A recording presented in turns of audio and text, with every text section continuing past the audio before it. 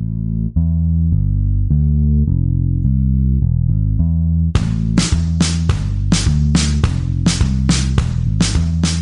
hola, bienvenidos a Latinizando Noticias, tu podcast favorito para enterarte de todo lo que está pasando en América Latina. Y como ya sabrás, yo soy Paloma Durán y estoy muy feliz de recibirte en otra semana en nuestro episodio número 43, en el cual te traigo varias noticias para que sepamos de todo un poco. Y la verdad es que habían muchas noticias y dije, les voy a traer todas. Y esta semana vamos a tocar que hay protestas exigiendo al gobierno mexicano que ayude más a Guerrero tras el huracán Otis. En noticia número 2 tenemos que varios países de Latinoamérica han criticado a Israel y han llegado hasta el punto en el que echan a sus embajadores del país. Y la número 3 es que miles de panameños y panameñas han salido a protestar a las calles por un nuevo contrato entre el gobierno y una minera canadiense. Quédate conmigo para volverte experto en todos estos temas.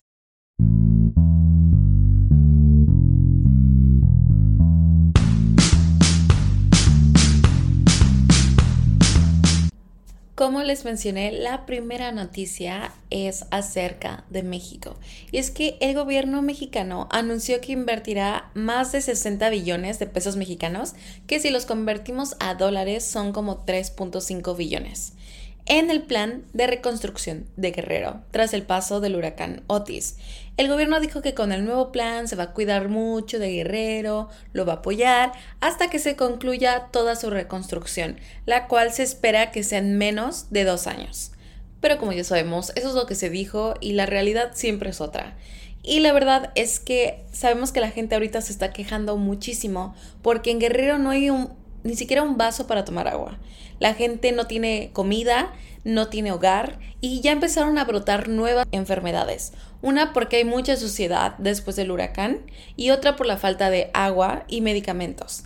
Asimismo, dicen los expertos que la reconstrucción no va a tomar 2 años, que el mínimo va a ser 5 años y podría llegar hasta 10 años.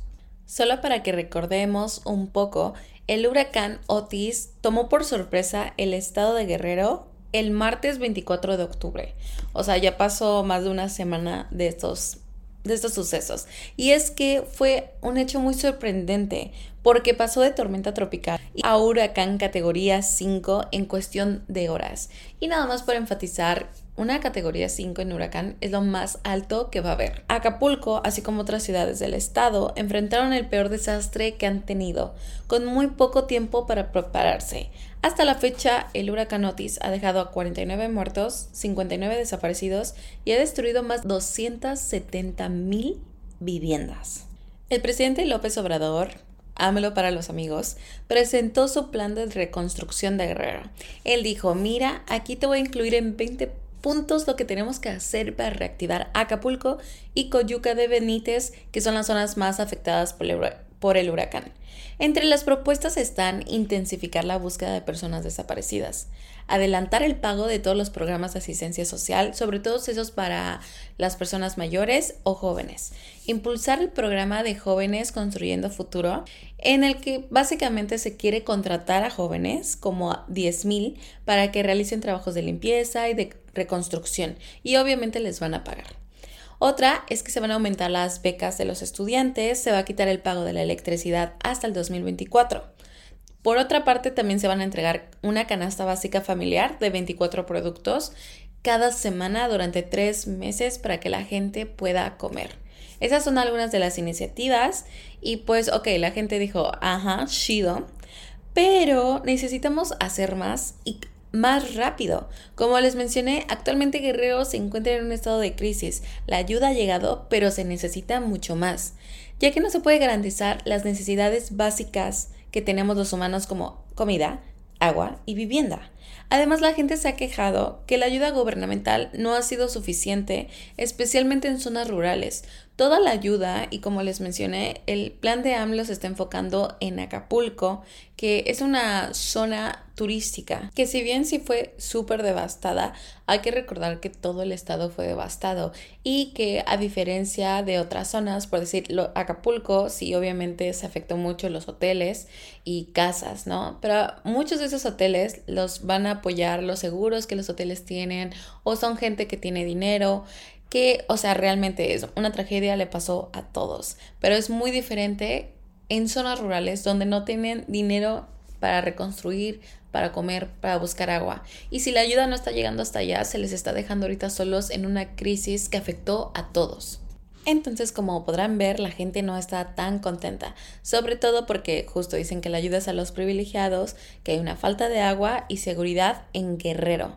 Como les mencioné en el episodio pasado, si lo quieren checar, es el número 42, hay gente saqueando casas, centros comerciales, robar gasolina, porque mucha gente dice que es la desesperación lo que se está apoderando de la gente. Ante estas críticas, sobre todo de agua y seguridad, el gobierno anunció que va a destinar 10 billones de pesos mexicanos para mejorar calles, escuelas y también para hacer una buena distribución del agua potable. Por otra parte, en cada barrio habrá elementos de la Guardia Nacional que, si lo quieren ver, para los que no son de México, es como militares, para que ayuden a restablecer la paz.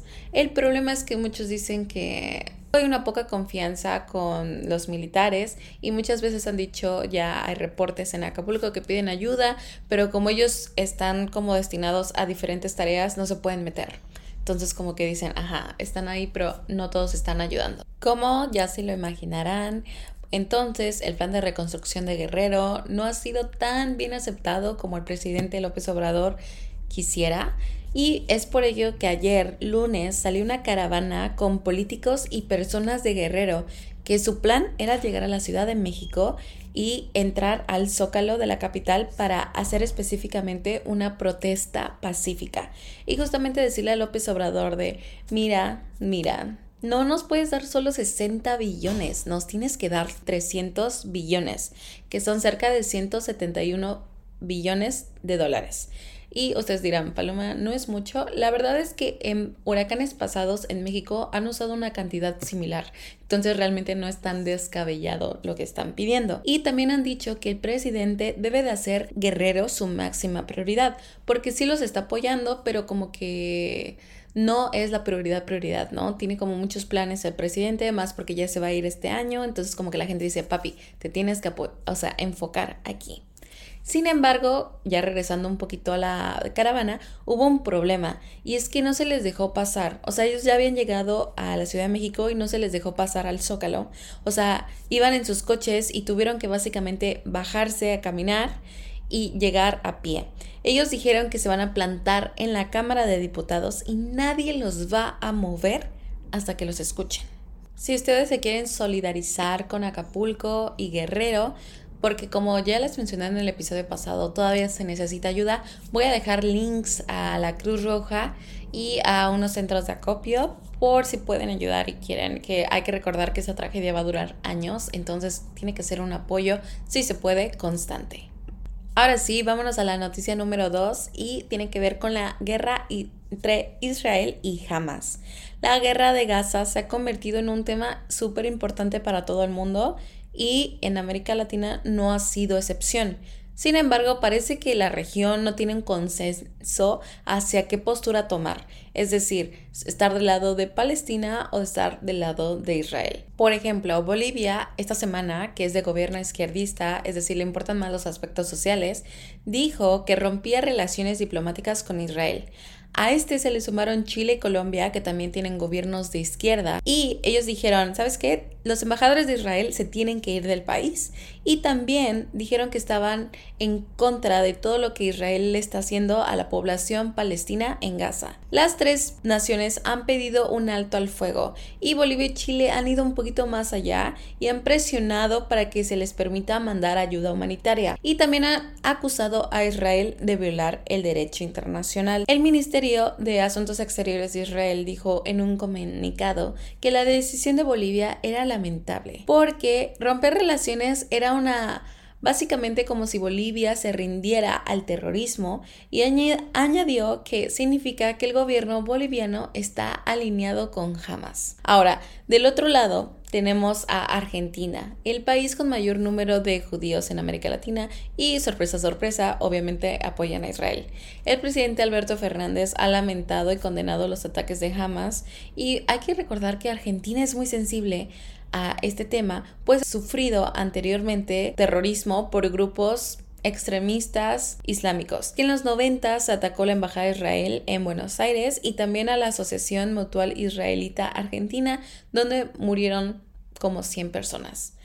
Por otro lado, tenemos a los países que se creen Suiza, es decir, que no han tomado un partido y solo piden un alto al fuego, que como ejemplo son Brasil y México. La cosa es que a mí me encantaría que México tuviera una postura más fuerte, porque estos son derechos humanos y es la vida de varias personas. Pero bueno, fine. Ahora sí, hay que decir que el presidente brasileño sí se está yendo un poquito más allá, o sea, como que sí ha estado criticando y ha dicho que, en primer lugar, es una locura lo que el primer ministro de Israel está haciendo, que se llama Benjamin Netanyahu, voy a decir, probablemente no lo dije bien y la verdad no me cae bien, entonces ni me voy a esforzar tanto. Y él ha usado palabras como genocidio en su discurso, Lula da Silva. Él ha dicho que esta guerra no es guerra, sino que es un genocidio, pero no ha dicho si el genocidio lo están cometiendo los israelitas o Hamas. Ahí ustedes dirán, pero pues yo siento que obviamente es en contra de Israel.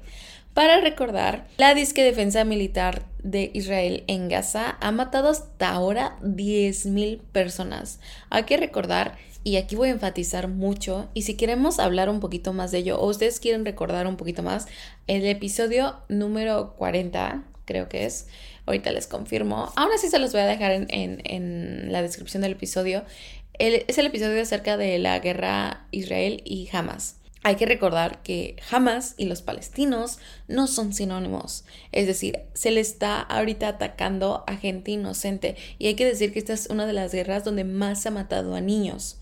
Israel está en territorio palestino desde la década de los 60 y ha llevado a cabo varios asaltos mortales, o sea, realmente es algo que los palestinos viven normalmente y es que son atacados.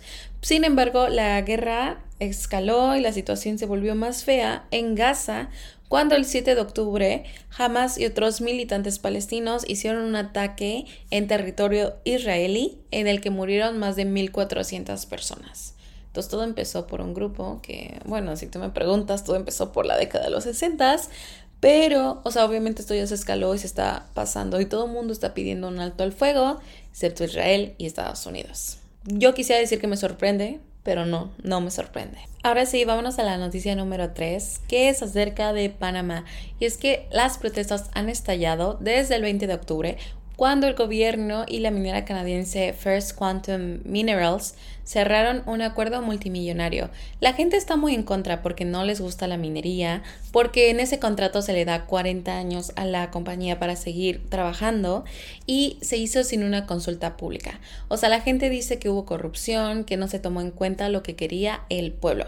Actualmente se está esperando que la Suprema Corte decida si sí va a haber contrato o no, pero como que hay un caos total y las protestas continúan.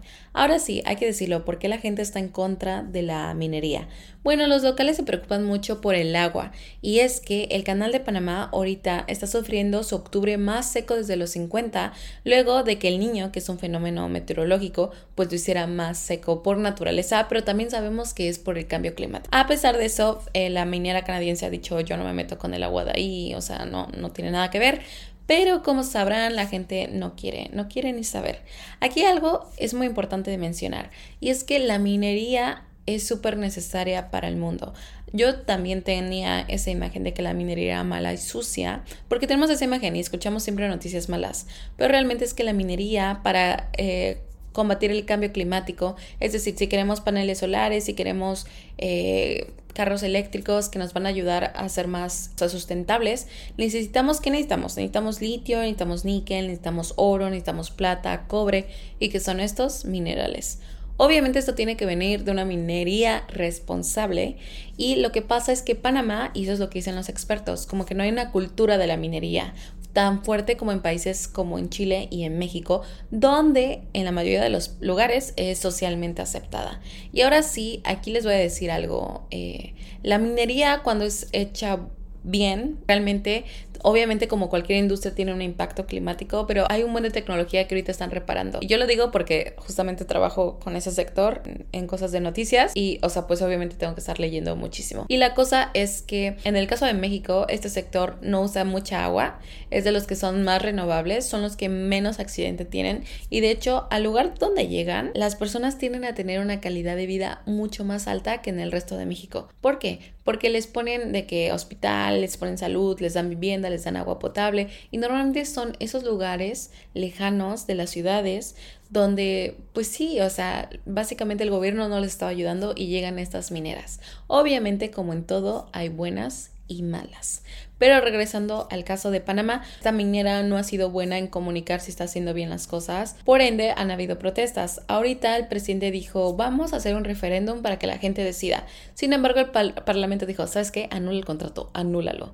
Y eso ha sido muy incierto porque no es tan legal hacer eso. Ahora no se sabe si va a estar cancelado o no, pero los expertos dicen que si se cancela el contrato, Panamá, su crecimiento anual va a pasar del 6% al 1%, o sea, va a bajar muchísimo. Y por su parte, la compañía ha dicho que no sabe qué va a hacer, pero que su producción al día de hoy está como siempre, o sea, no ha estado interrumpida, pero que obviamente si esto escala, pues sí va a estar muy mal para ellos. Esas fueron las noticias de hoy, espero que les haya gustado y ¿saben qué? Les quiero dar un abrazo y un reconocimiento. A mí me pesa luego estar escuchando noticias de Gaza, de México, de todos, la verdad, porque ahorita están pasando muchas cosas y sé que esto es difícil y si ustedes se quedaron aquí, hasta a mí me pesa a mí a veces leer noticias, entonces muchas gracias por acompañarme.